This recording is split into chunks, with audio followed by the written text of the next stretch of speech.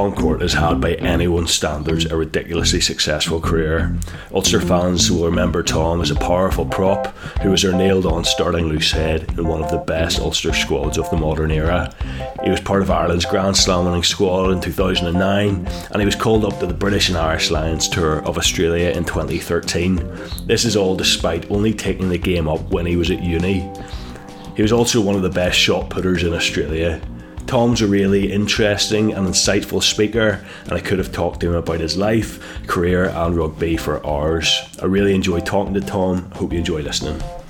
I've had a number of guys on from back in the day and also some of the current squads to do podcasts and chat to them, because I think fans are really interested to hear about people from different sort of eras and times at Ulster, and I love chatting to guys like yourself and spoken to some of your former teammates, and yeah, they've all been really good, and I really appreciate you taking the time today. Any time, Peter. Happy to chat. I don't get to talk about Ulster much these days, so it's nice to listen every now and then. Yeah, that's so good. Like everyone I've spoken to, like you're really popular with ex-teammates and obviously with fans as well. Like, how hard was it for you to move away from Belfast? You know, you made a bit of a life here and you're really respected and liked by fans and teammates. How hard was that decision initially to move away, obviously to London and then move back home? It was probably the toughest decision I had to make throughout my whole career, because obviously I moved from Australia to Belfast in a fairly quick turnaround between when I had found out about the offer in Ulster to giving up a full-time job, full-time postgraduate study, fiance, house, and moving the other side of the world was sort of 2 weeks turnaround. So that was an easy choice. Whereas that decision, because Ulster was my club, you know what I mean? Like it was pretty much my whole. I played a little bit for the Reds before I left, but Ulster was pretty much the only club I played for, the only proper professional, high-level club. So my friends were there. Obviously, we were married in Belfast. Both my kids were born in Belfast. It was that was home, I guess for so long, for such a large part of my life, that was home. So it was sort of one of those decisions where, because of, I guess, the stress and, of just that professional rugby and also the international rugby of, I guess most people were probably similar in that everyone wants to be in the team every week. Everyone wants to be training at the absolute top 100% every day. It's not like people are just going to go, I'm not going to bother with it this week, or I'm not too interested. So it's sort of non-stop. You're always pushing. So while we're in Belfast, and because I was wanting to learn how to play, I wanted to improve, I wanted to first make the Ulster team, then I wanted to make, the starting team, then it was the Irish team. And it was always up and up and up and pushing and pressure and every game and every training session. And so it sort of got to the point then where we were sort of renegotiating, and I think Ulster had assumed that I was probably going to stay. I had sort of decided that if offers came in from overseas or anywhere else, that I would at least consider them. London Irish came in with an offer. I was sort of at the point then where I was sort of 33, almost 34, and I had 2 young children then as well, and it was sort of like I was away a lot with the Irish team and things like that while the kids were very young. And even when they were born, I remember I flew out. I sort of drove straight back from a game in Galway, pretty much walked off the pitch, got my car, drove the 4.5 hours back to Belfast from Galway, got back at 2:30 in the morning, I think. My wife went into labour at 5:30, 6 that morning with my daughter. And then it was only that I was going through old jerseys that I realised I actually played in a game in a test for Ireland versus the USA or Canada. It was 9 days after my daughter's birth. So I'd forgot. There's sort of gaps in that where I'd sort of forgotten how much you're away. So things like that. My son's was due to be born when we had that quarterfinal away in with Northampton, away the quarterfinal. I didn't go with the team. I flew over with one of the supporters and their private jet on the day of the game. I had a bit of a stinker of a match, to be honest, but because Theo, my son, was due, So it was there was a lot of issues around being away a lot when the kids are young. Yeah. So this was sort of a decision, not really about rugby, but more about if you move away, there's going to be more time, because if you move away, you're going to be giving up the Irish team, because it was always, unless you're Johnny Sexton, nobody gets picked from being overseas. So, and to be honest, I was always, majority of my career with Ireland was off the bench. Jack McGrath was really starting to push through. Ken Healy had sort of really cemented himself as arguably the best loose head in the world. Most people can feel comfortable in themselves if they're playing second best to the best loose head in the world. It's not the worst position to be in. Yeah. But it really just came down to what I was looking at for the family. And I think because it had been so high pressure, a real pressure cooker at Ulster, not from the players and the team and the community. That was amazing. It was really sort of the choice between giving up that family environment to move away, but to have more time with the family. So, long story short, it was the toughest decision of my career. But in the end, London Irish put a very good offer on the table. And no matter what any player says, let's be honest, money is always a factor. And even though it wasn't the only factor for me, it did play a part in it. It was a good contract. The main difference was it was for 3 years rather than 2. And I was then, at that point, 33, going on 34, 3 years. By the time I finished at London Irish after 3 years, I was a few months off 37. So that really gave me a good stretch to finish up my career and then make a decision of whether that was going to be it or not. So that's sort of what it came down to, really, is more time with the family, wouldn't be away as much, a good contract for 3 years, and then I guess the added sort of bonus was, an opportunity to live in London. So that all sort of put together. If it was one of those factors on their own, I doubt we would have moved from Belfast. The plan was always to stay in Belfast for sort of 10 seasons, I guess. So we've done 8. When I left, I'd sort of just hit 8, or 8.5, or whatever it was. So the plan was originally 10 years, and then we'll see how we go. So that fact that it came 3 years with London Irish just sort of clinched that little bit extra that sort of put us over the line, really. Yeah, interesting. And it's a remarkable career whenever you back on it. And I'm sure you've had time to reflect now. But for people who aren't aware, tell me more about your athletic background. Now, you didn't have the same route into rugby as the majority of people in Ulster. I suppose there's that traditional route of playing from when you're about 5, going through school, going academy, Ulster, whatever. Now, you had a very different path into the game. Tell me, first of all, a bit more about your athletic endeavours before Ulster, and what sort of sport were you into growing up? Yeah, so I guess when I was very young, so starting off it was just athletics. So in Australia there's an organisation called Little Athletics, where normally you start when you're sort of 5 or 6. I think I started when I was probably 4, almost 5. And you just do everything in track and field. Everyone does sort of running, and then hurdles and jumps and throws, and you sort of just do everything. It's fairly all-rounded, but it's obviously an individual sport. Athletics is an individual sport. Even when you're competing in, say, a relay or a team, you're still individually competing, So that was pretty much it for a long time.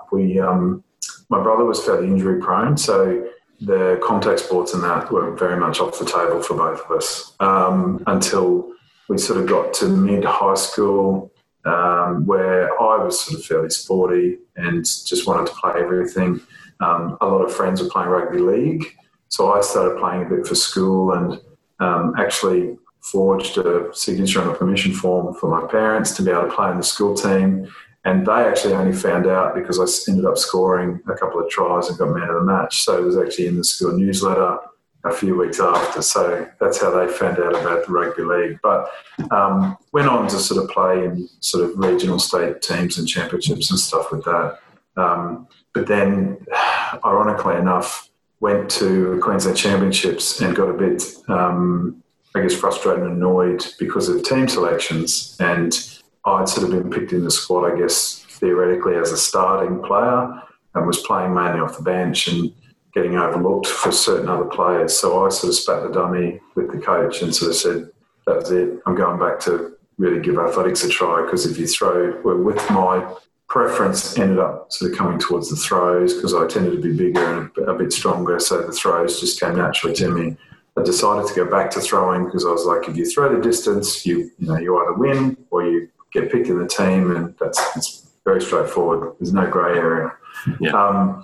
So I went back to sort of focusing on athletics. I played representative volleyball. I did athletics, obviously, to a representative level through high school and middle athletics. Sort of liked all the sports, but I guess athletics was always in the back of my mind, was just naturally. And the older I get, I sort of wanted to be a javelin thrower, because nobody really wants to be a shot putter. First of all, everyone wants to be a sprinter, and then you want to try and do something else. Nobody really wants to be a thrower, but if you are a thrower, you want to be something a little bit more prestigious like javelin or discus or hammer. Nobody wants to be a shot putter. You look at the shot putters and, they're not going to be getting all the accolades or, drawing crowds really with their long leggings and physiques. But anyway, it came naturally. So we sort of went with shot put. And through the end of high school, I actually got picked up through a rural talent search through the Queensland Academy of Sport, because they did just basic sort of athletic performance testing, and offered you sports that maybe you didn't have access to because you weren't either in the city or at a private school. And they offered rowing or track cycling actually, but we chose rowing. So I ended up doing rowing for a little while with the Queensland Academy of Sport. And when I started university, it was still rowing. But unfortunately, that meant you'd be getting up at 4:35 a.m. every morning, row for 2 hours or 2.5 hours. Then I was at university as well, so you'd be then at uni however long. I'd probably be falling asleep by lunchtime. You'd go back and do more training in the afternoons on ergos and weights and stuff. And then you do that 6 days a week. And then Sunday on your day off, everyone decided just for fun that they would go for a bike ride for 3.5 hours. So funnily enough, I was sort of hung with that for a little while, and then went back to shot put, which meant you could sleep until lunchtime. Then you just go to an all-you-can-eat buffet for lunch. And then you do weights in the afternoon and throw, and you can be whatever weight you want.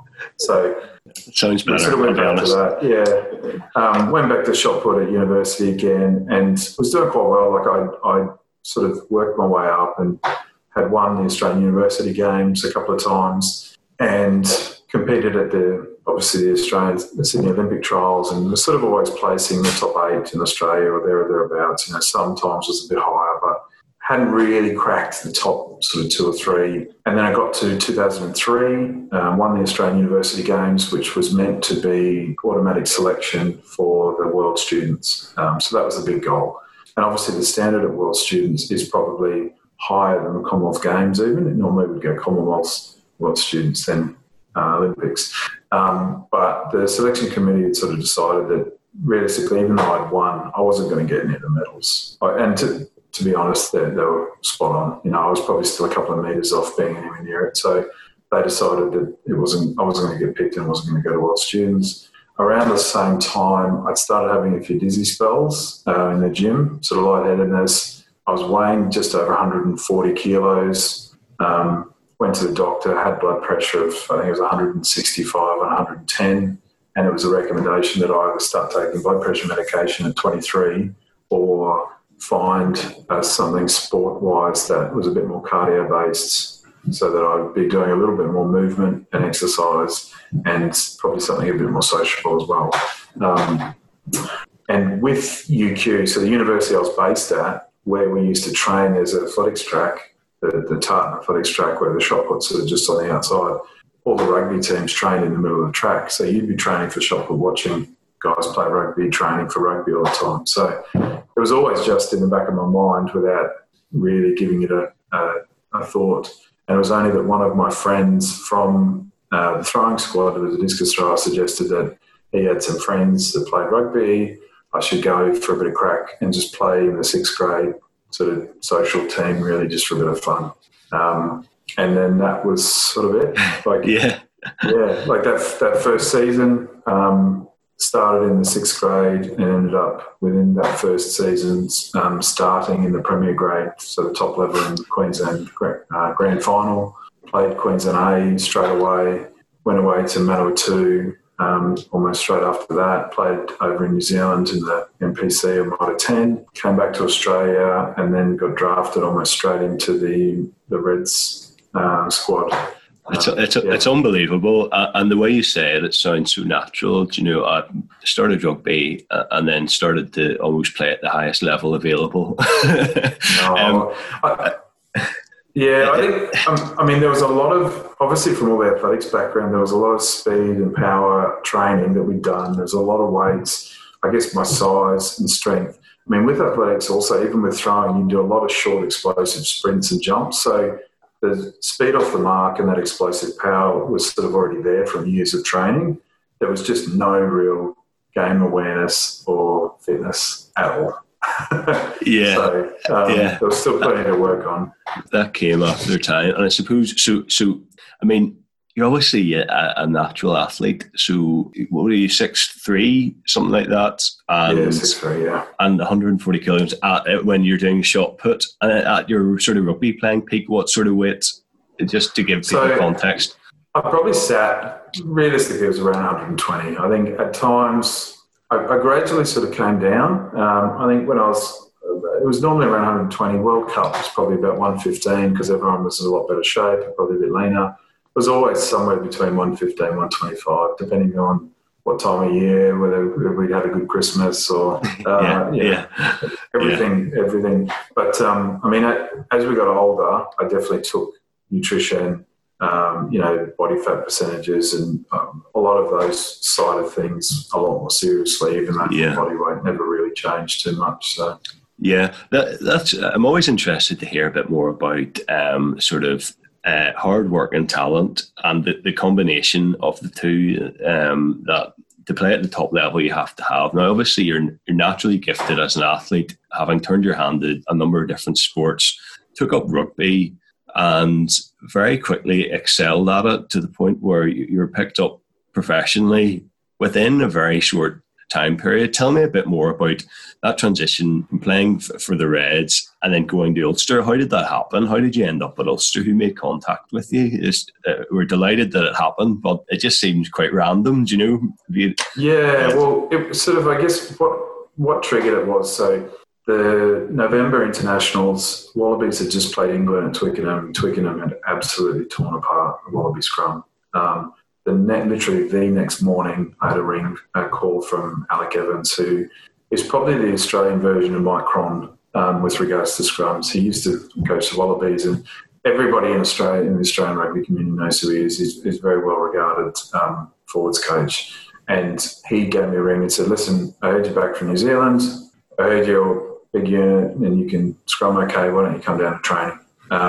Trained with the Reds. Ended up, even though they already had a full squad, played off the bench for the first 3 games of the Super Rugby season, which was against Waratahs, Crusaders, Auckland Blues. So I'm not sure if John might have been playing for the Blues, but I actually scrummed against Tony Woodcock in one of my first ever professional games, which is pretty scary.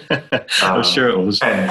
And had Richie McCaw laugh at me when I tried to ruck him in the back of the ruck as well. So that played the first 3 games, but the way the professional setup is here is that if you play 4 or more games, regardless of what contract you're on, you automatically get upgraded to a full-time minimum amount contract. It's like a player agreement. So, and that minimum amount was, I can't remember what it was, 50, 60,000, whatever it was, Australian dollars at the time, but I'd played the first 3 games. So if I played, and that was first 3 games of the season, so if I played it all for the rest of the season, they had to automatically upgrade me. Because they already had a full squad and realistically budgets were already spent, they had sort of told me, look, unfortunately, we can't justify playing you. You're not starting, so therefore we can't justify playing you unless we get another injury, like a long-term injury. So they sort of said, look, there'll be a contract next year. Eddie Jones had sort of called me and said, look, there'll be a contract next year, but realistically I needed to play.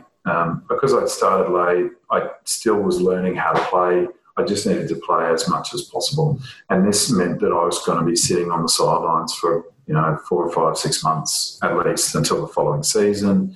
And I needed to be playing at a high enough level to be improving rather than just maybe playing at sort of club level here, which is would be, I guess, similar to maybe some of the All-Ireland League, but really needed to try and push on. So it was at that point where I sort of got in touch with an agent and sort of said, look, I have Irish citizenship, my mum's Irish, I also have English, right of abode, English citizenship if I need it. If there's any opportunities overseas, I would love to explore opportunities because I would like to play. I need to play and see what's there. And I think obviously they looked around Australia first and whether there was opportunity or not, or whether people just saw me as a mid-20s shot putter that was trying his hand at rugby. I'm not quite sure, but as far as I knew, there wasn't really any opportunity for me in Australia. So the opportunity came up, I think, with the RFU and especially with Ulster. They'd been in touch with Alan Clark in particular, who sort of said he'd be happy enough to sort of try and take me under his wing and there might be opportunities at Ulster if I was interested. So it was just then that I had to decide. I was managing a training organisation at that point, doing my postgraduate study in organisational psych here in Australia. Had just been engaged, had just bought a house very close to where the Reds were. And then it was like, what would you be interested in moving to Belfast? Which for me, I look back now and think it's a crazy decision that I made so quickly. Not that I wouldn't have made the same decision, but I look back now and think of how many things are in play. I just said, yep, let's go. Let's do it.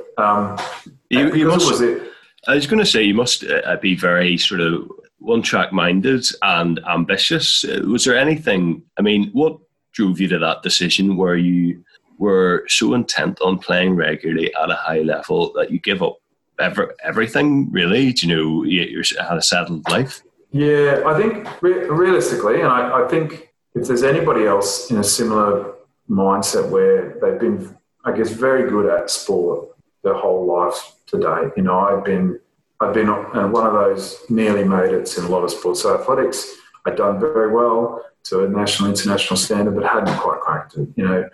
Rugby league, I'd made it to a decent representative level, hadn't quite cracked it. Rowing with Queensland Academy of Sport, but then sort of pulled out because it probably wasn't really the sport for me, hadn't quite cracked it. So there was a number of sports where I'd been knocking on the door, but just hadn't made that final transition into fully making it as you would see it. And I guess in my mind, this was the last chance. This was my opportunity to really, if you weren't going to make it now, you weren't going to make it in sport, So it was the opportunity to stop working. Because at the Reds, to clarify, I was working full-time hours. I was trying to train full-time hours with the Reds. I was trying to maintain a full-time master's degree as well, all at the same time. So my schedule was like get up at 5:30, train at 6 till 8, go to work, come back at lunchtime for video reviews, go back to work, 4 o'clock, go back to training, go back to work at 6, work till about 9:30, 10, go home, sleep, start all over again. And I was comparing that and then trying to study a bit on weekends. And I was comparing that to the guys in the academy that I was with who were young guys straight out of high school who were still living with their parents, had no expenses. They'd come down, train, they'd go home, or they'd go out for coffee, they'd go home and play video games all day. Then they'd come back or have a snooze or whatever it is, and then come back and train in the afternoon. Yeah. And it was just like I wasn't giving it my best. You know what I mean? I couldn't commit to it. So the opportunity with Ulster, the biggest part was that it was an opportunity to fully commit, full professional training setup, don't have to worry about working, don't have to worry about anything else, and just give it 100% and see how it goes. And that was the clincher because moved over just before Ulster had tied up the Celtic League in 2006. Yeah. So I obviously moved in with Justin Harrison for a couple of weeks when I first moved in before I moved out.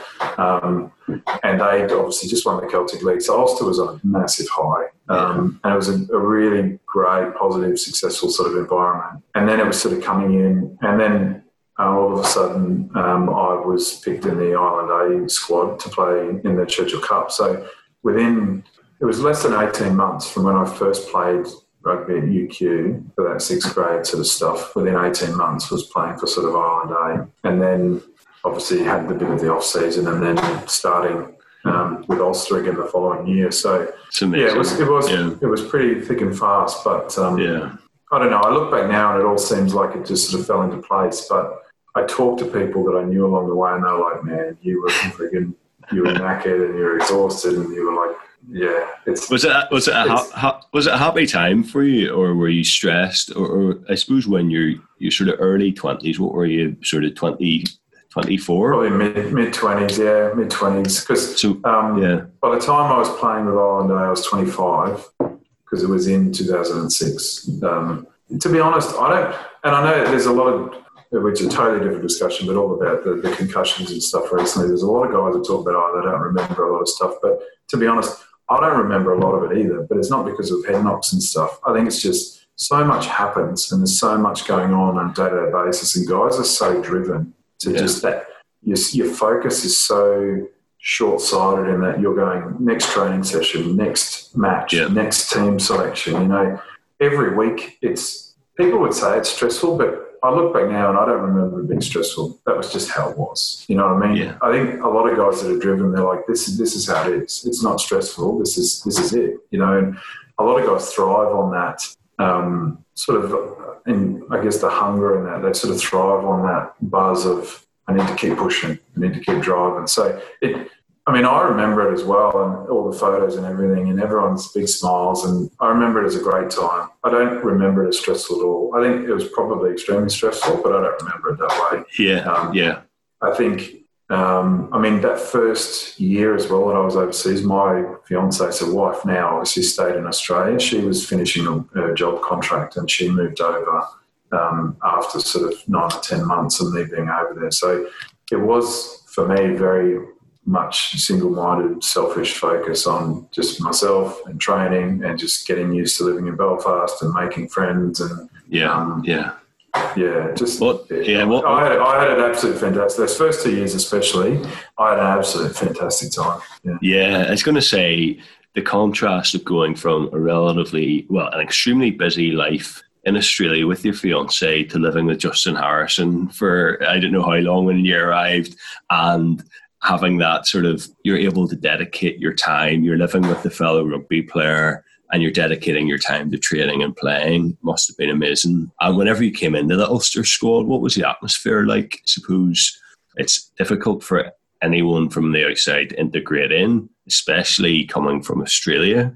And you're obviously pushing for a place in the team. It didn't take you long to sort of make your mark and make great strides in terms of your rugby playing ability. But what was the atmosphere in that squad? You say there's a sort of high coming off the Celtic League win, and then you sort of went through a bit of a lull, but then you were part of one of the best Ulster squads in living memory, sort of 11-12 with the addition of the likes of the South African guys who came in and things like that. But what was the atmosphere like whenever you joined the squad? Was it welcoming? Was it? I get the sense you're sort of a very competitive, driven person, and how does that marry up with joining a squad with equally driven, competitive people, all pushing for the same places?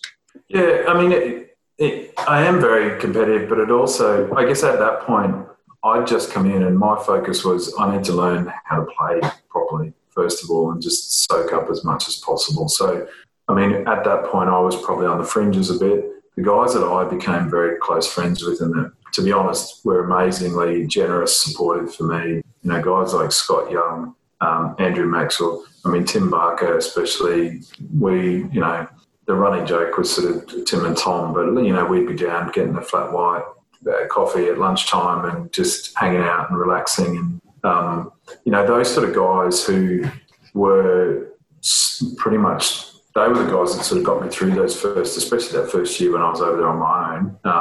I probably wasn't involved that much with the sort of starting team or the first team. I think I was probably just over there on the fringes in the squad, training, learning how to play. So that for me, that was my focus. I only played a few games for Ulster that first season and then played primarily club. But it was sort of one of those things where I'd come over and I'd started playing with Ballymena that first season, but they already had Simon Shaw playing with Ballymena, who was obviously a very, very good tight head, especially at club level. So it was sort of tough for me to try and come in. And I think obviously Ulster wanted me to play as much as possible, but they obviously had Simon Shaw as well, and they wanted to win games. And if they've got a known entity, it's hard to argue that they want to play him as well. So it was trying to work out him playing and me playing in the same position at the same time. And at that point, it sort of got to the point where I was like, okay, well, maybe we need to look at other things, because playing in Ulster A was only a couple of games a year, and then on and off with Ballymena probably wasn't going to be enough. So that's where we then looked at, maybe playing in a loan club or something like that. And I think there was a few suggestions with premiership clubs, but I think they wanted to guarantee that I was going to go over and just play every week. And then an offer came in from the Perth Bees, which was sort of probably about 5th or 6th on the table in the championship, the English championship, so second tier. So I'd go on loan over there for 3 or 4 months on the second half of that first season and just play every week. Funnily enough, the head coach at the time for the Perth Bees was Steve Williams, who ended up obviously coming back to Ulster afterwards. Yeah. But so that was for me that first season. So I went. Then my wife came over and joined me in Solihull in Birmingham. Lived in Solihull, played with the Perth Bees for 3 or 4 months, just played every week. Wasn't overly pretty, but I think from a scrummaging point of view, I mean, we had a guy in our team who was playing loose head. At that point, he seemed like he was probably about 50, but he's probably only in his mid-30s. He played for England. There's a lot of really experienced scrummaging forwards in that championship that we sort of played with or against. So for me, growth-wise, that was amazing. After that, came back to Ulster again, full pre-season for the second season. Then once again, played a few games, started the season, didn't really play a lot. Was playing primarily with Malone that season, so sort of changed clubs. Played with Malone, which was, I think, second division AIL. Now, the guys at Malone were amazing as well. I still remain in touch and friends with all the guys at Malone. They were extremely welcoming, supportive. And I was playing down there, funnily enough, there was a couple of weeks where I was playing with Simon Danielli and a couple of other guys who, at that point, Simon had been playing for Scotland and everything beforehand as well. So we had some decent players down there. But once again, because there were guys like, I mean, originally when I arrived, Rod Moore was sort of still there, Simon Best, Brian Young, these guys were sort of proven internationals. It was always going to be a challenge to try and crack into that team. And then after, it was sort of mid-season, later in the season, obviously, first of all, Alan Clark had finished up, then Mark McCall had finished up. So unfortunately, because I'd been playing a lot of club, because I'd been away on loan, I wasn't really involved with a lot of the politics. And admittedly, at that point, because I was fairly fresh to the squad, I was fairly naive to a lot of the inner workings of what was going on. You hear about it secondhand, and somebody would say, you hear about this, you hear about Smalley, you hear about Clarkey. And then obviously they just said, Matt Williams is going to be starting as a new head coach and the director of rugby or whatever it was. And that was it. This Aussie guy coming in, and it was at that point where I was sort of getting towards the end of that second season. I'd been there, my contract was going to be up soon, that I had sort of said, okay, I need to try and get a run somehow, because I hadn't really had a run again since the start of the season with Ulster. And pretty much just went into his office after, I think there was an opportunity where one of the guys had been injured or something had happened. There was 9 gates left for the Ulster season. I pretty much just went and begged him and said, look, please, just give me a run. Yeah. That was pretty much it. I don't remember much else other than just begging and saying, give me a run. I will not let you down. I promise you I will do a good job, And to be fair to him, he said, okay, I'll give you a chance, don't let me down. This is your chance. And then I started for Ulster probably for the next 6.5 years. So, it's worth asking, clearly. You know what I mean? So sometimes you just have to swallow your pride and just put it all on the line. And I mean, like I said, after I played a couple of games in, and then there was a few different ups and downs in negotiation with contracts and stuff. And I remember it was probably 3 weeks to go, 2 or 3 weeks to go before the end of the season. I finally got the new contract offer through and sort of went home with my wife and told her and broke down crying, because I thought I was going to have to go back to Australia, tail between my legs, and that's it. It didn't work out. Back to whatever, But anyway, it all fell into place eventually. Yeah. Yeah. Well, it's really great to hear that, it's quite inspirational. You backed yourself the whole way from leaving Australia. People, I imagine you mentioned there, speaking to friends, family, you must have thought you were crazy, having played very little rugby, to say, I'm giving up my life in Australia to go over, and then to back yourself to go in and say, I want to start. and then start. Trust me, I listened to you telling me this going, what are you thinking? What were you thinking? But at the time, I didn't even question it. It was just, that was it. This is the opportunity to take. And I think through my whole career, it was just, opportunities would present themselves. But the difference is you have to take them. And it's not even just going, yeah, okay, I'll come over and play. Like, if you get the opportunity, you've got to take it, but you've got to take it with both hands and really ram it home. I think that was the sort of story of my whole career is there's always going to be opportunities. If you stay fit and you keep pushing hard, there'll be opportunities. But if you get an opportunity, it might be the only one. You don't normally get two or three, I mean, some guys do, but...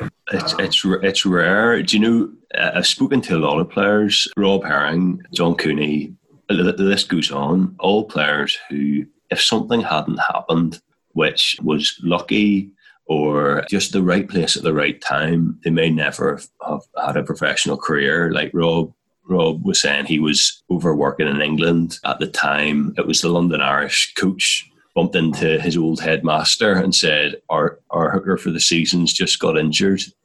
His old headmaster said, I know someone. That's how Rob got into it. But it's funny, and even hearing you talk about it, it's a fascinating insight into sort of how the mind of an athlete works, where you're saying opportunities present themselves, but it sounds like you very much went out and grabbed the opportunity and made the opportunity for yourself in some ways, because some people would say they weren't given that chance initially. It was hard to get into the team. They would have sat back and got, I'll play club rugby and see what happens. But you really went out. You wanted to play at a good level in English Championship and a real breeding ground for adult hardened forwards. That's the impression I get. It's very physical league. And it's probably as well where I wouldn't say I get touchy about it, but when you talk to people and they're like, oh, you're so lucky, it just all happened for you. And I was like, hang on a minute. I've worked my absolute arse off. Yeah. For years and years and years. And part of what was driving me was even from when I started, where people said, he'll never make it. He doesn't know what he's doing. He started too late. He's too old. Everything you could think of.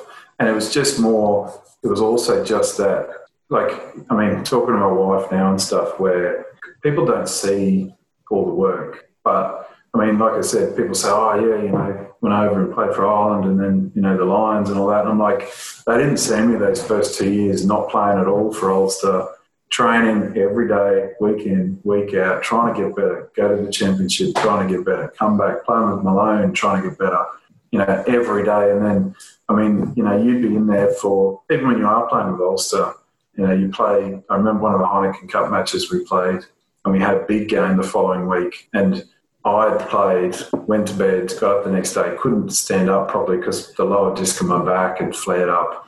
And I remember on that Saturday or Sunday, whatever it was, I was having to crawl around the house on my hands and knees because I couldn't stand up properly because of a pinched nerve in my back. So my wife's sitting there going, just tell the coach you're injured, you can't play. I'm like, no, this is the biggest game. I think it could have been one of the games where it was game 6, so we won 5 so far. I'd have to think back. But and then the next day I could barely walk, but I sort of was a bit sort of subtle about it, and training was pretty easy, so we went and did the videos and probably took it easy. And then the next day was just dosed up on painkillers, and you sort of just, I don't know, it's that competitive streak going, you want to play every match and you want to compete and you want to make sure that you can have a crack at every team.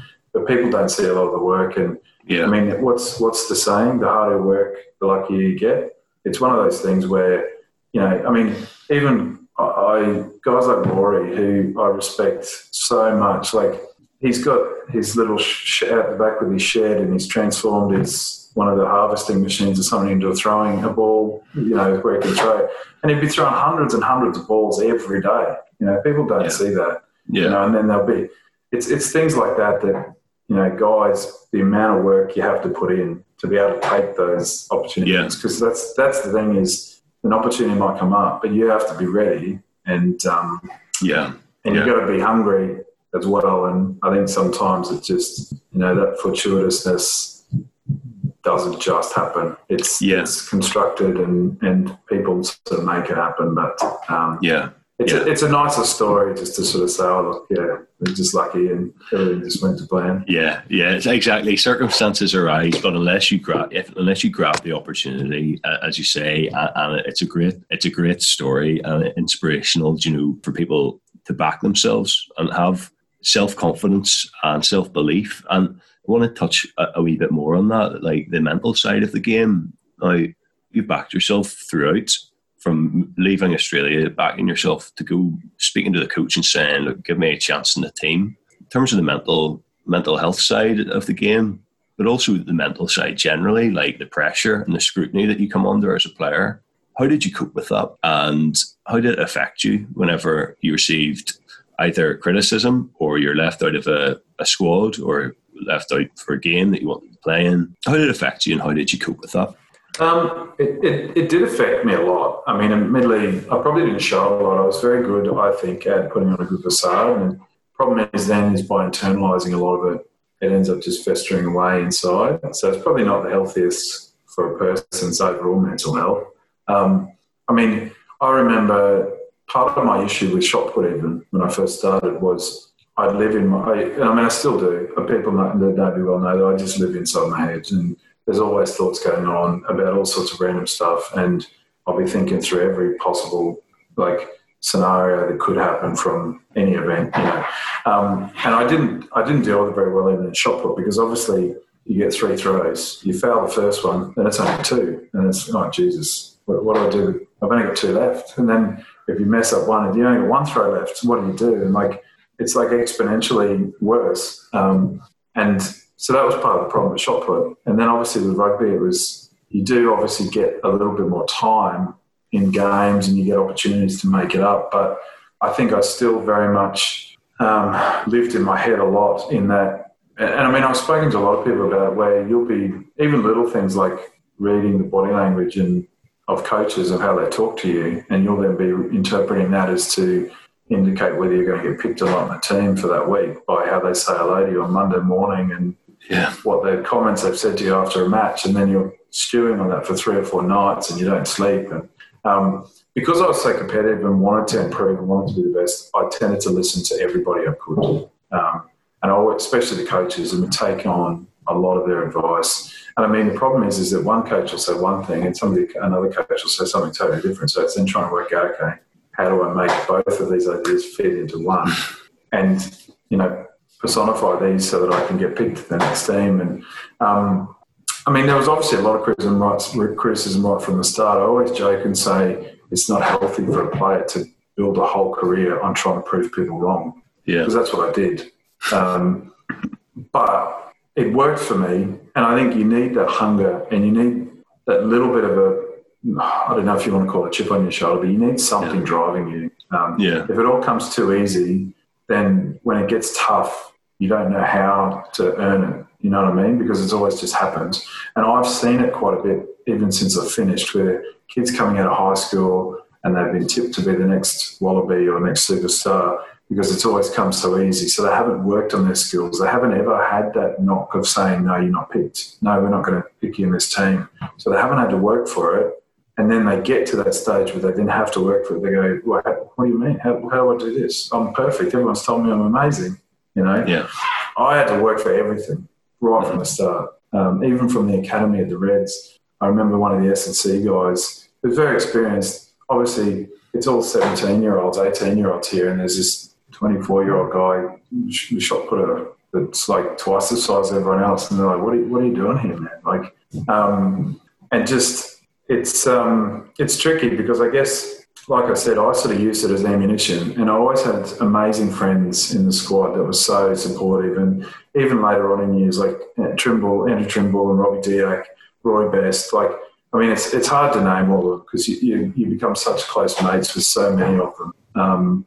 But even, guys like Paddy Wallace and Darren Cave, and they're all different characters, and they all are very, very different personalities, but they all just add a little bit to the picture for that whole team environment and support. And it's just, it's sort of one of those things where whenever there's criticism out there, you know, and then you come back to the squad and somebody like Stevie Ferris would be sitting there beaming at you the next week and be just joking away and chatting as if nothing happened. You know, it's almost like you just revert back to what you know. And especially, I mean, the Ulster stuff, there was a little bit of criticism every now and then, but predominantly Ulster was very supportive, very positive. You know, there was always really, you know, it was very rare that you'd get torn apart or too much criticism. It was more then when it came to Ireland, because you'd obviously be dealing with a lot of the Southern press, and I find that the Southern press and the newspapers and stuff, they are tailoring their story for the market, which is south of the border generally. They'd be all Munster and Leinster supporters. And, you know, this guy that's come over from Australia and now he's playing for Ireland, and, you know, you don't sort of tick all the boxes, and it's an easy way to sort of find a bit of a scapegoat for certain things. And I found there was a lot of criticism with the Irish setup. Admittedly, I don't think I ever played my best rugby with Ireland. I think I was always insecure and self-conscious that they were going to try and get me out of the team, or my place in the team was never secure, I felt. And I mean, you know, the quality of players that they have in that setup, you know, it's fair enough that there's always going to be chance of somebody else getting picked, but I always struggled with that mental side of it with Ireland. I think definitely a lot more than Ulster. Ulster felt like home, was comfortable, knew the boys, knew what I could do, knew how the team worked. I mean, like you said, the team through 2011, 2012 and that, everything just sort of was in sync. Everything just sort of clicked. You know, everyone knew, everyone else played. That team just hummed along. It just never felt like work. You know what I mean? It was so much fun. And I think obviously that Heineken Cup final against Leinster was probably just that step too far for us, where whether it was just tactical or whatever it was, whether the mountain was just one step too far, but that team just hummed along, you know what I mean? Whereas I think when you step outside that bubble, and then with the Irish setup especially, and I mean, obviously there was a hell of a lot of criticism and speculation around the British Irish Lions stuff as well, which was obviously an interesting story and a nice cameo. But even obviously some of the bigger rugby personalities from Ulster weren't overly positive and supportive of my involvement. But it's one of those things where sometimes you just need to go, you're never going to have everyone love you. You know, everyone's never going to be your supporter, your biggest fan, but you need to have that trust and faith and just reliance on, I know that I've given it my everything, and that I know that my close friends, so the Ulster boys, the guys who play within Ireland, especially the Ulster setup, have got your back. And you know that they will always be there to support you, standing next to you, you know, giving you a pat on the shoulder, an arm around the back, telling you, come on, let's go, and smile and joke, and, you know, just they're your mates and they're your family when you're there. Yeah. So, but it is tough, and I think I found it extremely taxing with the Irish setup, which is also probably where the move to London Irish came from as well. So, and I mean, I was in and out of the team with Ireland, obviously accumulated a fair amount of caps my time there, but like I said, never really felt like my place in that squad was secure, and it was always, am I in the squad, not when's the squad picked and when are we playing, you know what I mean? So, I mean, saying that, the actual feeling of playing for that team, and when you play well and when you win, I mean, like the Grand Slam series and things like that are amazing, and totally different sort of way, like that feeling of how once you're in the team, how things go. But I think the overall picture for me was, I found it extremely stressful, really struggled with it. I'd say my wife especially probably had to deal with all of it, because rather than me being overly chatty or talkative about it to get it out, once again, like I said, I'd live inside my head and I would internalise it all, and I would just shut down. I think the week after that English test at Twickenham, I probably said maybe half a dozen words to her all week. Just couldn't talk, because it was just like, career's over, that's it, we're done. You know, it was good while it lasted. And couldn't really see past it either. And I really, it's probably funny to say, but I can really understand some guys when they get down that path and they get in a bad place and they can't get out of it, because it's hard to see too far ahead from just the here and now. You know, the shutters come down and it's like, that's it. and you can't, it's too hard to think about that next step. And guys end up getting into that bit of a downward spiral, and probably whether they don't have the support around them, or whether they don't have the inner strength to just that inner belief that they can do it, or whether it's just that nobody knows they're in that place to start with, which is the biggest problem with mental health, I think, especially with men, where they don't talk about it. Nobody knows where somebody's head's at, and that facade on the outside where people are really chatty and just getting on with things. It's like, no, we're just, they're fine. We saw them today. They're chatting away. They're at training or whatever. Nobody really knows. So for me, that valve, once I moved to London Irish, that was a big flicking the switch for me to really let that valve off. And I really started to enjoy rugby, even though playing with Ulster was the ultimate pinnacle for me. That run up to that Heineken Cup final for me with that team, and some of those matches will easily be the highlight of my career. Obviously, from an achievement point of view, Ireland with the Grand Slam and the World Cup and the British and Irish Lions, from an achievement point of view, you can't beat that. But from how you feel in the game point of view, just feeling in a good place, I think that Ulster run was it, Yeah, it's interesting to hear you talk so honestly and in depth about the mental side of the game, the pressure, the scrutiny that you come under. Social media has got even worse than it used to be. It's a cesspit, isn't it? Absolutely toxic. Absolutely toxic. And I mean, if you look at, you probably won't, but my social media accounts have been dormant since June 2017. I haven't made a single post on Instagram, Twitter. I don't even know how to log into my Twitter account anymore, I'll be honest. It's a good thing. It's a good thing because it is a cesspit, isn't it? And particularly, as an athlete, you will never. I don't think you'll ever benefit from reading it. But it seems like players are so tempted to find out what people have thought. And Jacob Stockdale. It's human nature. It's human nature. I mean, he's a perfect example. So, I mean, Jacob Stockdale is easily one of the most talented players in Ireland. Definitely for the last 5 years, possibly, for the last 10 years. He's a natural, outstanding, world-class player. Sometimes there's certain things that happen, you get it wrong, or some day you just have a bad day, The fact that he is then doubting his ability, he's shown how much he can do over such a long period, and one incident in one game that can ruin everything. But not only that, I mean, social media has become so pervasive these days. It's just taken over society. I mean, all the elections and chat and everything else that's going on, how much social media affects that whole fake news thing, and, the algorithms that keep people in their own little group think of ideas and, the different types of stories. It's so hard to get out of that bubble and switch off from it. And the problem is, as well, as the players use it a lot for promotions and sponsorship, and it's part of the personality and what the public sees and everything, the bigger picture. So it's hard, you can't really just totally shut it off. And also that it's almost called social media hygiene these days, a little bit like sleep hygiene, where getting into good routines and habits with it, and almost that resiliency to be able to switch off from it and not pay attention to it. I mean, I don't know who has been able to do that. I'd be impressed to hear it, because that would be the biggest goal of anyone's career, I think, is to be able to manage that properly. Yeah, I think it has to be used very intentionally, especially if you're in the public eye. I think guys like Stephen Ferris, who they're media personalities, and they rely to some extent on a branding of themselves as this is, speaking openly and honestly about games and giving their opinion on social media, and that's fine.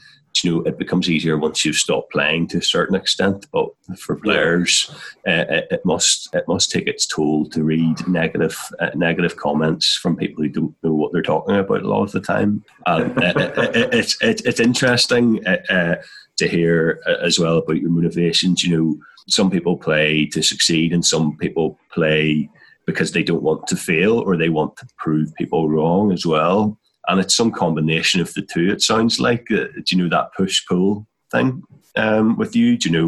Wanting that chip in your shoulder, and it's a recurring theme in people I've spoken to. They've always, so many people, John Cooney's a great example of that, where he's been told, he's been around various provinces and told you're maybe not cut out for the highest level, and look where he's look what he's achieved now. And that's the thing as well. I mean, guys like John, I mean, you look at Jesus, you get his highlight reel from Ulster from the last few years, and it'd be as good as any possible scrum half / ball playing back in the world. It's his highlight reel. And I mean, I remember people used to talk the same way about Ryan Pienaar. I mean, I know that he sort of floats above the ground in most Ulster supporters' eyes, but saying that, he copped a lot of criticism in South Africa. Even after he'd been at Ulster and went back to the South African team, there was dispute about whether he should have been in the team or not and who should be ahead of him. And I mean, you look at what he did for Ulster Rugby, and he gave everything for Ulster. Yeah. Do you know what I mean? He was living, breathing Ulster Rugby, for us in the team. It's just it's so easy it's easy to be a critic. It doesn't take anything. It's invisible profiles, and but exactly. I think that's just, unfortunately, there's no way to get away from it. It's just that's the way the world has gone, and with technology and advancements and everything like that, with so many good things coming about from technology and everything, that's unfortunately probably one of the drawbacks. That it's just a side effect of the human animal. Oh, absolutely. I know. And having stopped playing now, do you feel that you've gained perspective? I suppose whenever you're in that bubble, that rugby playing bubble, and it seems like it's so all-consuming, and you think that it must seem like life or death sometimes, whether you have a good game or not. And then you realise that, or maybe you realise this, maybe you don't, whenever you step out of the game, that people might discuss a game for 10 minutes at the pub, but it's not going to affect their lives at the end of the day.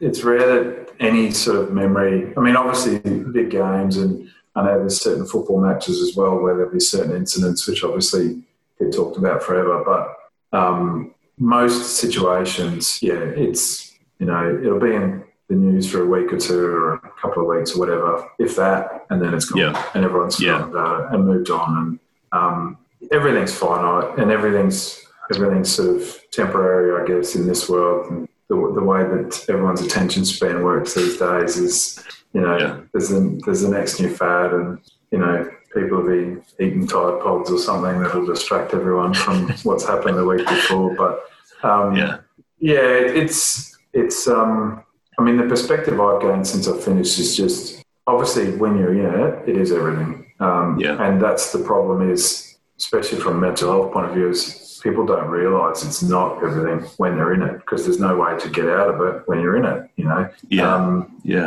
But when you take a step back, I mean, I'll be honest, I probably didn't really watch any rugby at all for a good year or two after I finished. Immediately for the first 6 months after I retired, I was travelling, so we didn't really have the opportunity. And I really needed the sort of decompression period just to go, okay, I need to step back. And I mean, I started playing a bit when I first came back to Australia, and I've sort of helped out coaching a bit as well. But that bigger picture of where I'll still talk to people and they're like, oh yeah, they'll watch every single rugby game and they're still fully immersed in it. And I had to take a step back for a bit to go, okay, I just need to. And now it's been the last year or two, I've really got that taste and that love of rugby back. I love, especially now that my son's right into it, my family will sit down and we'll all watch some of the games. And I really just love watching the players and the skill. And it's funny now that I'll watch it and go, it's very hard to believe that I even used to be able to do that. I used to be able to play, especially at some of the international games, the skill level and the speed and the strength and power. I look at it and go, geez, how do I ever, get involved and compete at that level? But once again, it's all subjective. When you're in it, you don't know any different. Everyone's big and strong and training and fast and powerful, and that's just what it is. I mean, it's funny the amount of ex-players you hear say that. They go, "Oh, I couldn't do that now." They look at rugby's become I mean, obviously you did and you could, but it's almost like a disassociation. You're like it is, yeah, another person almost, as like an alter ego. And I mean, I know there was always the jokes about Angry Tom and stuff like that at Ulster, but it is a bit of an alter ego where, like, I mean, admittedly, even when I used to step away and not be training and playing rugby, I mean, at Ulster, you'd probably see me down at Espresso Elements or somewhere reading a book and having a coffee, and my lunch break's a day off. Or, when I was in London especially, I'd just go into the middle of the city and sit in a cafe all day on my days off and read a book. It wasn't like I was at home thinking about rugby and watching rugby. And, you do need to step away at some point. But, yeah, I think once you're totally out of it, I mean, some guys stay involved and they become coaches or they become pundits, so they sort of have to stay involved. And I think, I mean, you mentioned Stevie Ferris as well. Like, Stevie Ferris has always been very honest and open, but I think, and he's very clean cut as well. Like, there's always black and white. It's very, very little grey area in Stevie's mind. But then again, Stevie will listen to everyone else's point of view as well. Yeah. Stevie's one of the few guys that will have very. I'd be surprised if he had ill will against anybody. You know what I mean? He's the most friendly, lovable guy. Yeah, he's great. You need guys like that. And I think the problem is these days as well, as you talk about social media and everything, everyone's just starting to shut down because there's cameras everywhere and everything's under the microscope. Everyone's afraid to actually have a personality anymore. I mean, the one thing that I talk about with perspective is you watch post-match interviews now, and it's just a string of cliches. Like, they say nothing, Yeah, 100%. Game of two halves, and they've got this strong player, they're a strong team, and this. Like, it literally cookie cutter out the post-match speech of what they say. And, we'll have to look at the analysis. And, we'll be back next week. And it's funny because the problem is that you can't really say anything controversial because then it puts you in the limelight and possibly in trouble. But also, guys are just afraid to do or say anything. I mean, obviously, there's been certain events in Ulster rugby in recent years that a lot of people like to forget about, but off the field especially. But it's one of those things where to make sure that they don't get in trouble these days, guys just shut down. But you don't see anyone's personality anymore. You don't see anything from anybody. It's just almost cardboard cutouts off the pitch. And then, the few guys that have a bit of pizzazz and a bit of, chutzpah and personality and, a bit of colour to them, they're the guys that really stand out. And I think, the game needs guys like Stevie because he's what makes it interesting. Absolutely. Me in the squad, he's always, like I said, bouncing around, laughing, smiling, considering that a lot of the time he'd be 3 months, 6 months into heavy rehab for an injury or something. To be able to bottle whatever mental strength and resilience he had would be amazing because for somebody, I probably never met anyone that's struggled so much with injuries and that and be such a talent player and yet bounce back and stay positive. I don't know how he did it. I'll be honest, I wouldn't have been able to do a third or a quarter of what he came back from and still stay positive about it. But like I said, it's one of those things where I think people are just afraid to express themselves and be themselves these days. Oh, 100%. And the odd person that does, as you say, there's Ellis Genge recently came out, and it wasn't even a massively controversial interview. I think he drank a beer during an interview.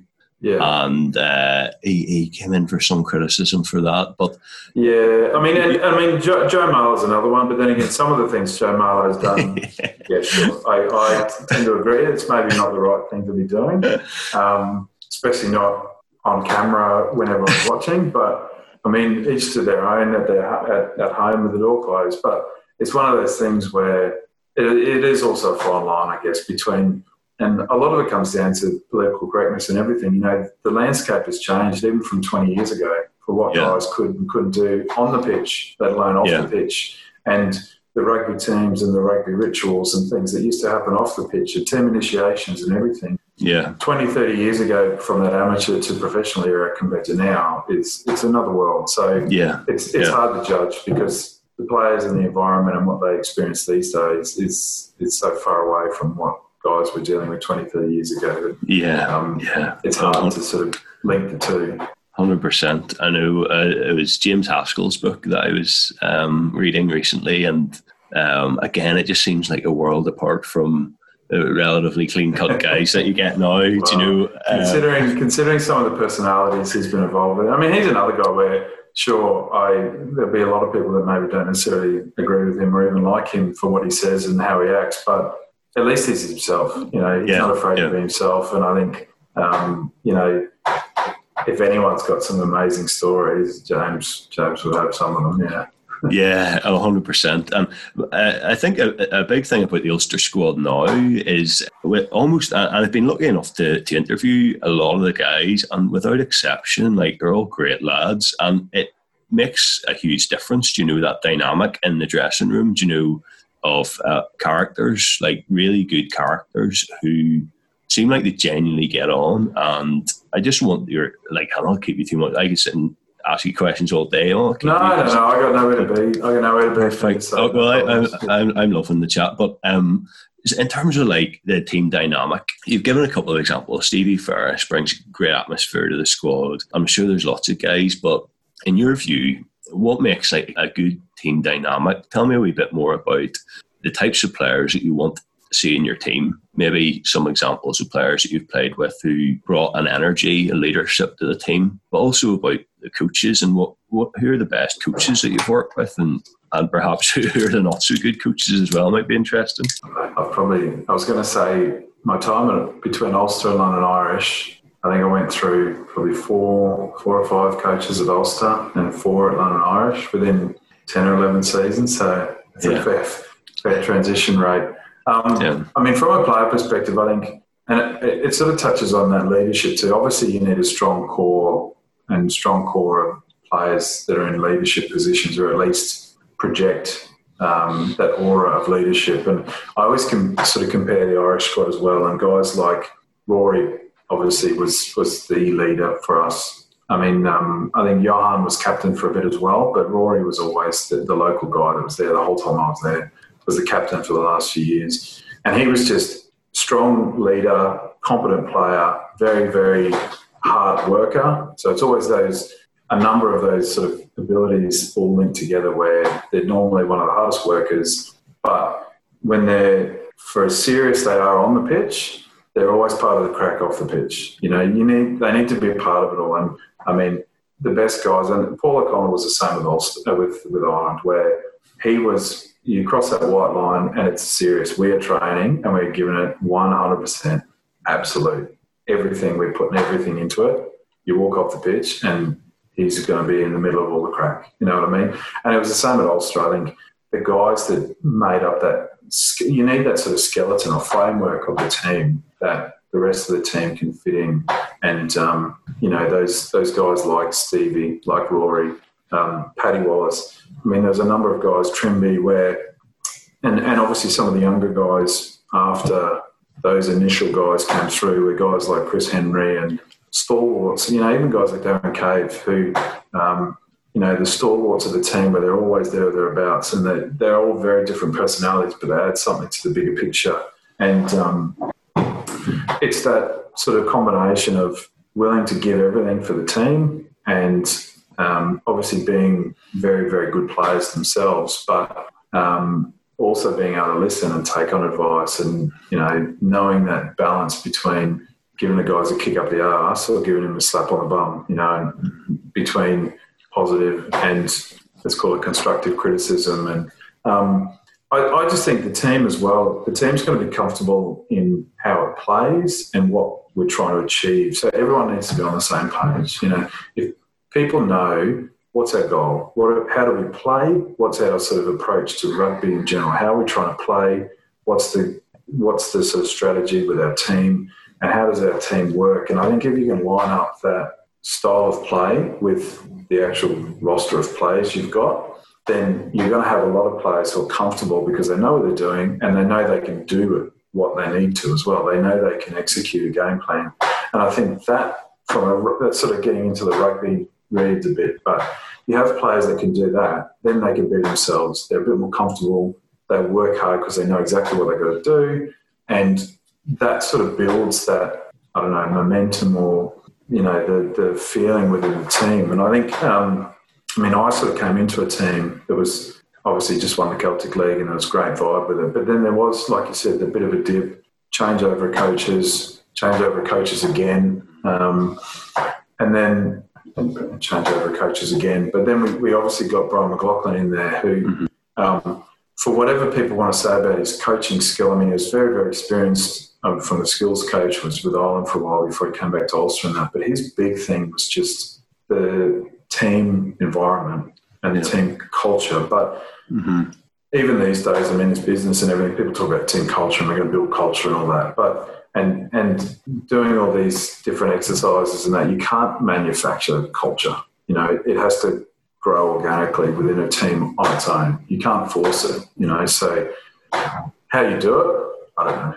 I have no idea. But it happened at Ulster, and with him, whether it was keep the game plan simple and people just play to their strengths or whatever it was, whether he empowered the right people, whether he gave the right people support and positive confidence, that culture just grew to the point where boys really felt in a good place, physically, mentally, on the pitch. So that, regardless of what he was like as a coach, as a strategic coach, I think from a team culture and ethos point of view, Brian McLaughlin made a massive difference. I think it was really, really noticeable.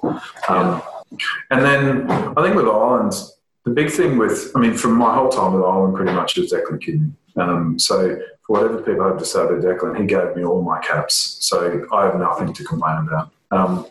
And he was another one where he surrounded himself with very good technical coaches, but he was more a man manager. And I can't remember who it was that told me. It was one of these funny things where you'd always go in with Declan and talk to him about the team selection, and you could sort of tell that he was going to drop you from the team or he wasn't going to pick you. But you'd go in really angry and upset and sort of be quite anxious about telling him why you should be picked. And he would be able to chat to you and talk you around so that when you left his office, you'd be convinced as well that the selection he's made is right and that you probably didn't deserve to be in the team. So whatever he did and whatever riddles he was telling or spells he was casting, and it wasn't that he wasn't telling people the truth. I think it was just he was very good with people. Yeah. I think a lot of it comes down to that emotional intelligence with coaches. They can talk to people. They know what people's perspective is. And I think from my background, obviously being psychology, in that if people can understand somebody else's point of view and somebody else's perspective, it puts you miles ahead. Because you need to understand how it's going to affect somebody else's point of view. So, I always joke about the scenario where a player walks in on Monday morning and a coach walks in and the player says hello to the coach and the coach looks at him and ignores him and walks on. So for the rest of that week, the player is paranoid, freaking out, thinking he's going to get dropped from the team. He's had a rubbish game. The coach doesn't like him. What's he going to do if he doesn't get a contract? His girlfriend's going to leave him if he doesn't get a contract. His family aren't going to think he's any good. All this, right? The coach has just had a fight with his wife at home about one of the kids, whatever it is, and he's annoyed, and he comes into work and he's still annoyed, and he didn't even hear the player say hello to him because he's worried about what's going on at home with his wife. So that's what I talk about, the scenario where that emotional intelligence, psychology of even coaches, how their body language and their communication skills affects the whole team and a player's life. His whole life, is based around rugby, training, selections, next week, next match, next season, next contract. It's phenomenal the knock-on effects things like that can have, and the amount of time people spend. Like I said, a player could spend a whole week stressing, not sleeping, not eating about a team selection because it's a big game, or this is the one game where his parents are going to be out, or this is the one game that, whatever it might be, the Irish selectors might be there. And the knock-on effect it has, So, that emotional intelligence from a coach's point of view is enormous. But I don't know. I felt I was very lucky. I was very lucky at Ulster with that team that we had. It was a very special team. I have some very close friends still. Obviously, a few guys I mentioned, but guys like Andrew Trimble and Rory and Chris Henry, who I will probably be close friends with forever. And also probably even closer again is the guys that I was friends with right from the start. So guys like Scott Young and Tim Barker, who were talented players, maybe didn't end up kicking on, or, you know, obviously weren't in the squad for years and years and years, but had very good careers that I sort of got to know when I first got there and made me feel at home. And they were the guys that I'll probably never forget how special and how much they put into me, helping me settle in. Yeah, it's so interesting to hear about characters and how you need characters in that dressing room. Number one, leaders, but also just on a personal level, people who get on, and how important that is to the team dynamic. That you feel you're in an environment which where you're all pulling towards the same goal, and you get on with the guys on a personal level, and also about the coaches as well. Do you know, having experienced so many coaches, I'm sure you've learned a lot about different styles, and with your particular interest in psychology, it must be interesting. And I love it, to be honest. I think the biggest thing that I value over everything else is just honesty. By the end of my career, I couldn't care less whether people loved me, hated me, whether they thought I was amazing or whether they thought I was terrible. As long as they were honest with what they thought of my performance and what they planned on doing with team selections, you can deal with it because you know where you stand. The biggest problem is people, and coaches especially, I think, suffer from it, where they don't like giving bad news. They don't like telling guys they're not picked, or they don't like telling them, I just don't like your style of play. I don't like how you play, so I'm not going to pick you. And they don't have that self-belief or confidence as a coach to tell people that. So they sort of say, oh, look, you're doing really well, you're working hard, but we're going to give this guy a chance this week. Because that doesn't give the player who's being dropped anything to work on. You can sort of say, at least you can go, look, this and this let you down last week. You didn't do it very well, so we're going to give this guy a go, so you need to work on these things and just make it nice and clear. Whereas most of the coaches, I think, really struggle to be honest with players. Sometimes you need to just tie your opinion to the mast and just go, look, this is what I want, this is what I thought, and if you can do this, you'll get picked, and if you can't do this, we're going to pick somebody else. Or even just, like I said, I like the way this guy plays better than you. You know, other coaches might think that you're a better player than them, but for me, I like this guy, so I'm going to pick him. So until you can do this and this better than him, you're going to be on the bench and you're not going to be in the squad. I know. It's very, very rare to get full frontal honesty from coaches, which it's obviously a learned skill as well, and it's tough. It's a really tough skill to be. Nobody wants to give people bad news. Nobody wants to be the prick or whoever it is to go, no, you're dropped this week because you were rubbish or whatever. But for me, that was the one factor above all else, that, you know, players with other players being honest and coaches being honest with players. That's so interesting. That's exactly, I spoke to Andy Ward, and I've spoken to a number of that 99 winning squad. I always love asking them what was special about that team, and the same answer always comes back, and it's that we were honest with each other, and they were friends, and they felt that there was a level of trust which had been established, which allowed them to give constructive criticism, and they could do it. They could be banter about it. They could just say, like, and that's the thing, you know. If you're with your mates, you can be honest with them. You can, you know. You can tell them good things, but you can tell them bad things as well. But they're still your mates, and that's a huge thing. Yeah, I suppose you care enough about your teammates and you care enough about the team that you have to be honest. I think it's whenever you're maybe you haven't fully bought into the culture and to the squad environment that maybe you'd say it's not worth the hassle. Do you know? No, well, I know a lot of players are also afraid to be honest because they're worried then that they're going to get chopped down if they speak up, or they're going to get chopped down because they don't necessarily agree with the consensus, or they're not yes men for the coaches because the coaches want this. And if you have anything to say against that, then you're probably not going to get picked or out of favour or whatever. So, I think players wouldn't necessarily, and it can, you know, I'm sure it has in the past. It's probably affected a lot of players when they've spoken up. It may have cost them selections and contracts and everything. But I think the best squads I've been in is where people have the support and feel comfortable enough to be honest with everybody, coaches as well, yeah. Yeah, and the final couple of things I just want to ask, and you've touched on this already. Well, I want to ask more generally, because we talked about sort of lowlights and really hard times in your career. Like any sports career will be a roller coaster. I have no doubt about that. And we talked, as I say, a bit about the lows. Tell me about the highlights and tell me a bit more about playing for the British Lions. Do you know what circumstances led to that amazing achievement? Must be a very proud moment, a very memorable moment. Imagine that ranks quite high up. But tell me a bit more about your sort of sporting highlights, whether it's a particular game or a moment. So the best feeling I ever had during a match where you feel like you're in flow. So obviously, Mihai Csikszentmihalyi talks about flow within sport and performances, and you're just in the moment. That flow feeling for me was the Munster game lead up to the Heineken final series where we beat Munster in Thomond Park. That was from a genuine visceral feeling within a game. That was the best feeling ever. Closely followed by the Ireland win over the Wallabies in the World Cup.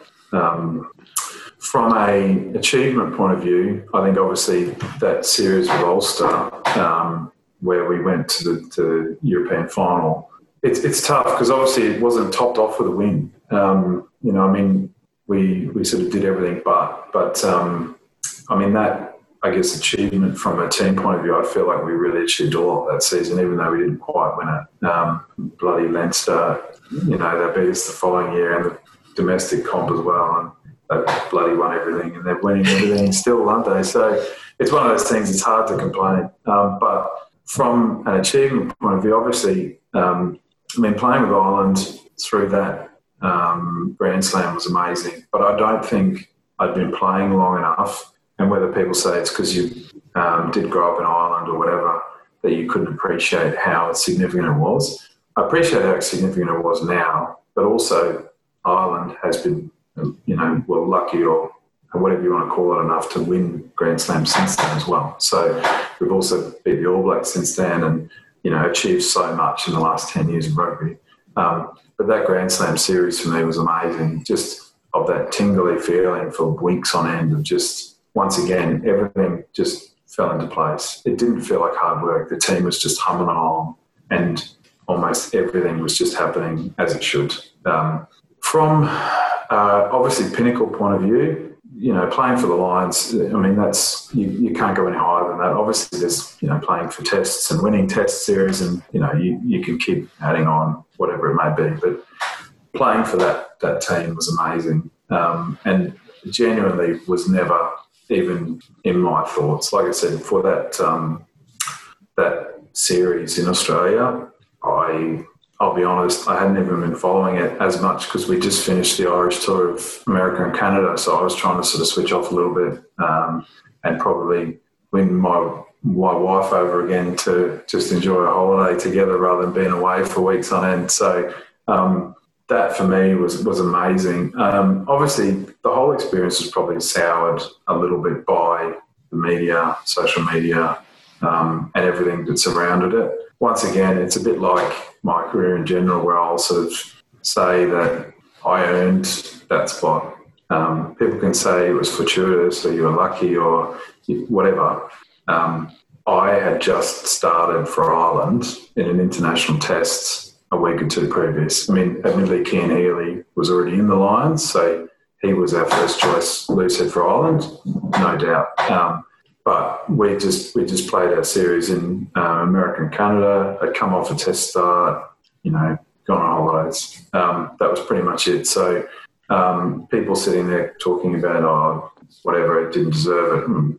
They had how many, 4 or 5 loosehead injuries as it was? I'm like, you're working your way down the list here pretty well. Who else? There wasn't really too many other people. I think Joe Marler had just started peeking his head through with the English team, and he was the 3rd string English loosehead. Paul James was 2nd or 3rd string loosehead for Wales. And obviously Ireland had Dave Kilcoyne. Oh, yeah. Had obviously been playing with Ireland as well. So it's one of those things where you sort of look at who were the next cabs off the rank. And you probably could have thrown a blanket over a lot of us. You know, we'd all played international rugby. Everyone would probably back themselves to be good enough and the next person to be available. The fact that I was in Australia was probably what got me over the line.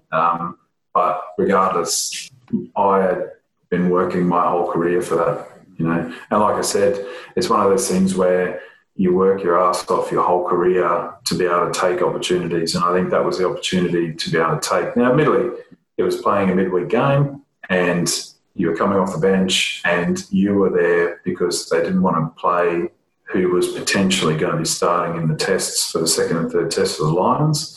And also the fact that they had a number of injuries, like obviously Alex Corsero was going to be coming back from injury as well, so they were hoping he'd be fine, but he still wasn't fit to play. So there was a number of factors playing into it, but realistically, I don't really care what people say. I earned the opportunity anyway. I earned at least to be in the discussion. Like I said, they'd already had 5 or 6 other Lucids in the squad ahead of all of us anyway. So it wasn't like they were picking me ahead of anyone else who realistically should have been in the squad. But saying that, like I said, that was still a highlight of my career with regards to accomplishment-wise. I mean, it was amazing. I just remember, the story, I've told the story a number of times about getting the call about being picked and being invited down where we were on the Gold Coast. The kids were quite young. They had been in the bath. They were running around the house naked, slipping all over the floor. We'd ordered takeaway, and because the takeaway door rang as I was sort of listening to a voicemail, my wife went to get the takeaway, and I'd had a few missed calls thinking it was the boys who were on the Irish tour that were now off, just prank calling me and leaving voice messages saying, all sorts of stuff. And then had a voice message from Guy Richardson, who was the team manager at the time. I knew who Guy was, but I just sort of thought the guys were stirring things up. And then obviously had a call from Michael Carney, Mick Carney, who was the Irish team manager, who sort of said, no, they want you to come down, Yeah. So pack your bags, there'll be a car to pick you up to take you to the airport first thing tomorrow morning. And at that point where I was talking to Mick, that is when my wife came back with a takeaway. The kids had run around screaming, and she's looking at me as if I just had news that one of my parents had passed away, because I was still sort of stuck in no man's land. Because like I said, it was one of those things that was never in contention. It was never even on the agenda or thoughts at all. It was so, there's certain things that I've always said I wanted to achieve and you'd aim for, and I guess that was so far, it was so high above my expectations that it wasn't even in the picture. So to be able to do that was the ultimate for me.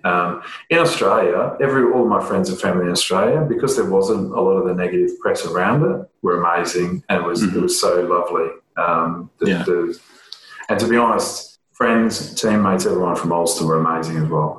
Absolutely amazing. So couldn't top it off. And I guess it was just joining that team too. The one thing I remember from that, other than the infamous court session where Zeebs had to call his coach and tell him he wanted to be captain, that was amazing. But other than that, I just remember first walking into the team room and seeing Brian O'Driscoll, Adam Jones, Mike Phillips, Paul O'Connell, the best players in the Northern Hemisphere. And it was a little bit like you said, you disassociate, you sort of out-of-body experience. Like you're walking in, and it's almost like one of those caricature cartoons where they literally pick all the best players for the last 10 years on the Northern Hemisphere in one room. And you're just walking in, and it's one of those pinch yourself moments where you're like, this is it. You're in here. And I guess that was where I sort of first walked in and didn't feel like I belonged. I'll be honest with you. I was like, this is surreal, And then trained with the guys, played with the guys, And by the end of it, they sort of had a chat and said, so what's your plans? Are you going to be hanging around just in case we have another injury? We may still need you, or at least for training, whatever. And I said I'd be staying in Australia. And I think they were tossing up whether for me to stay in the squad or to sort of go back on holidays, and then they could call me if they needed to. By that point, I didn't want to leave. I'll be honest, I didn't want to go anywhere else. Like I was in, it's a bit of a cliche saying you're in heaven, but this was like, for a rugby player, this was the pinnacle and the happiest place you could possibly be.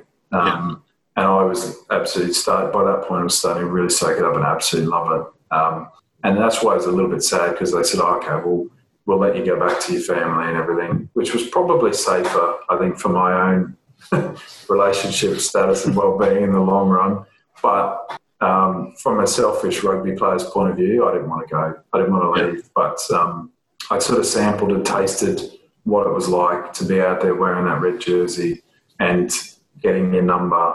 And I've got my cap now, which is stored away in a box deep in the cupboard somewhere. But it's still surreal. Like I touched on it as well. It was a bit surreal with that Grand Slam experience through 2009. And it's a little bit similar with that Lions tour, where, because at the point in my career with the Grand Slam, when I was thrust into this mix of this first Grand Slam in 61 years, it was so far beyond my expectations for that time. I look back now and go, okay, maybe a few years on, you probably would have hoped you were involved or whatever. And the same with the Lions. Like I look back now and go, it was so far beyond expectations that it was just, it was sort of surreal. So it's one of those things. Like I said, it was, it will always, I'll always have the jersey and the cap that I can sort of, but they're for me. It's not, that side of my career, and like I said, it's probably, like I said, it was tainted a little bit by some of the press and the media, but for me, the rugby stuff and the rugby achievements, unfortunately, a lot of guys say it's for family and for their parents and this and the other, but I'm going to be honest and say my rugby career was for me. It was to prove to myself I can do what I set my mind to, and to be able to sit there and, you can sort of hold your jersey and hold that cap and look at it and go, I earned this. It's for me, and it's enough, Yeah. So good to hear. It's a remarkable career, having started so late, to then go on and play and start for one of the best Ulster teams in living memory, one of the golden generation of Ireland as well, and then the British Lions, just to top it all off, and to get there through that unique combination of hard work and talent, and unbelievable story, and I loved hearing about it. And the final thing I want to ask you, and I really promise I will let you go after this, is what's your relationship with Ulster now? Do you follow the team? And what are your sort of hopes, expectations for Ulster? And also, just very finally, what are you up to now? I'm sure people are very interested to hear, what you're doing now. You're no longer angry Tom. You're sort of had to go into your alter ego of. I work in an office. I work in an office now, so I'm probably passive aggressive email. So I work as a research impact coordinator for University of Queensland. My role is very much involved with the benefits of research, the tangible benefits in the community. So obviously a lot of research focuses on publications and citations and grant applications and funding and that sort of research cycle. But I love my job because I get to try and quantify how the research benefits everybody, whether it be saving organisations and governments a fortune because of engineering research to do with, the mathematical modelling of chemicals in the sewage treatment, or how vaccines such as the UQ Oxford vaccine and that could have in an alternate universe saved a bunch of lives, or it's the sort of quantification, engagement, promotion of that research benefits, and also trying to help support researchers improve, the returns on their research, that they can plan their research to have a greater benefit to the community. Obviously nothing to do with rugby. But I sort of came back I finished my master's, actually a research master's, my last couple of years with London Irish. I had started my master's in Australian organisational psychology and expected to finish that. Obviously, I then changed tack and did my master's in performance psychology, so all around performance, high elite level performance, and the psychology of, pre-performance routines and everything involved with before and after, match performances and everything. So that was my plan, was to come back and start working as a psychologist. In Australia, there's a lot of paperwork, and I would have needed to do another 12 months as a provisional psych before I could become accredited officially in Australia.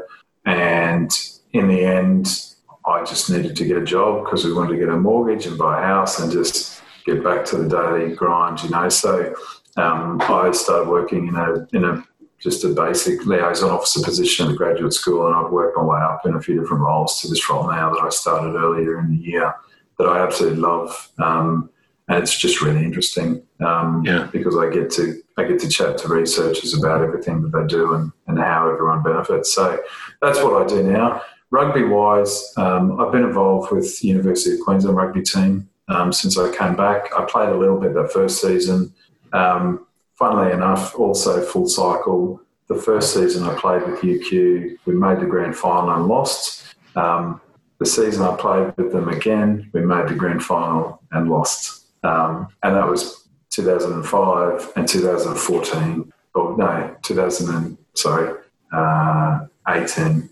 So there was like 13, 14 years between grand finals at UQ, and we lost both of them. So considering we lost 2 finals with Ulster as well, maybe I'm a bad luck player after all.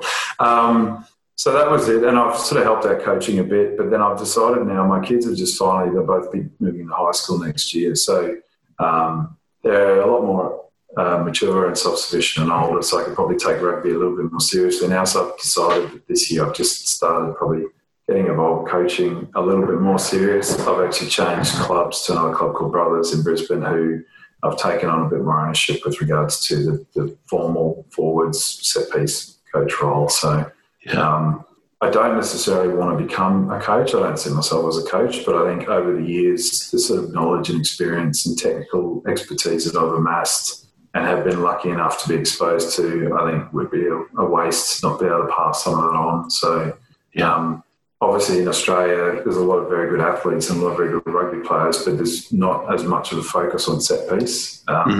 Definitely not regarding scrum and mauls and things like that. So I think I tend to have a bit of a unique view over here about certain things. So if I can help some kids and, pass on some of that knowledge, then all the better. So that's sort of how I'm involved with rugby anyway. Other than that, my kids both start high school next year and just working away, same old. Yeah. And have you kept up with Ulster? Are you able to watch the games over there, or is that just? I'm sure you're busy. Yeah. Oh, I mean, the biggest thing is just the time difference, realistically. Yeah, true. But, I have some of the bigger games, and I've sort of kept an eye on, whether it is just keeping an eye on the news feed or keeping in touch with guys like Andrew Trimble, or there's a bit of a group of guys that I'd stay in touch with WhatsApp, where they sort of keep you in touch with everything sort of Ulster related. So I would still stay in touch, and I mean, obviously there's certain guys as well, like John Afar and Pedri Vonenberg and guys like that who, I mean, John's getting younger the longer he plays by the look of it. So then again, if I was getting paid what John was, I'd still be playing as well. So and I mean, Pedri is now living in America and working, but a lot of those guys from that sort of, that team we had through the years, I would sort of stay in touch with, and everyone's sort of living their lives and moving on, but it will always be a very, very special sort of time. I mean, that was a lot of my rugby career, the time in Ulster with the Belfast boys. So. Yeah, that's good. Good to hear. And I just want to say thank you so much for your time, your honesty, and the level of detail you went into about sort of the hard times as well, how much of a roller coaster professional sport can be. And I think I'm speaking on behalf of Ulster fans when I say you're like really really fondly remembered as a great Ulster player and a legend of the club, and a great lad as well. So thanks so much for your time, and I really appreciate it. No, any time, and hopefully sooner or later I will get back over to Belfast, and it is Kingspan now. It's not Ravenhill anymore, so hopefully sooner or later I'll take the family and the kids, and my son's a big rugby fan as well. Probably the more talented basketball player, to be fair, but we'll see. And don the Ulster jerseys and go back to watch the home game down at Kingspan one day, hopefully in the next few years. But obviously once everything settles down with COVID and everything. I know, fingers crossed it won't be too long now, but it's hard to get used to calling it Kingspan, isn't it? But thanks. It's one of those things, I guess. I know. Well, thanks again, Tom. Really appreciate your time, and great to speak to you. It's a real pleasure to get chatting to you. No. Thanks for the opportunity, Peter. And like I said, anytime. Like I said, it's really nice sometimes, especially now, to be able to talk about all the times at Ulster. So.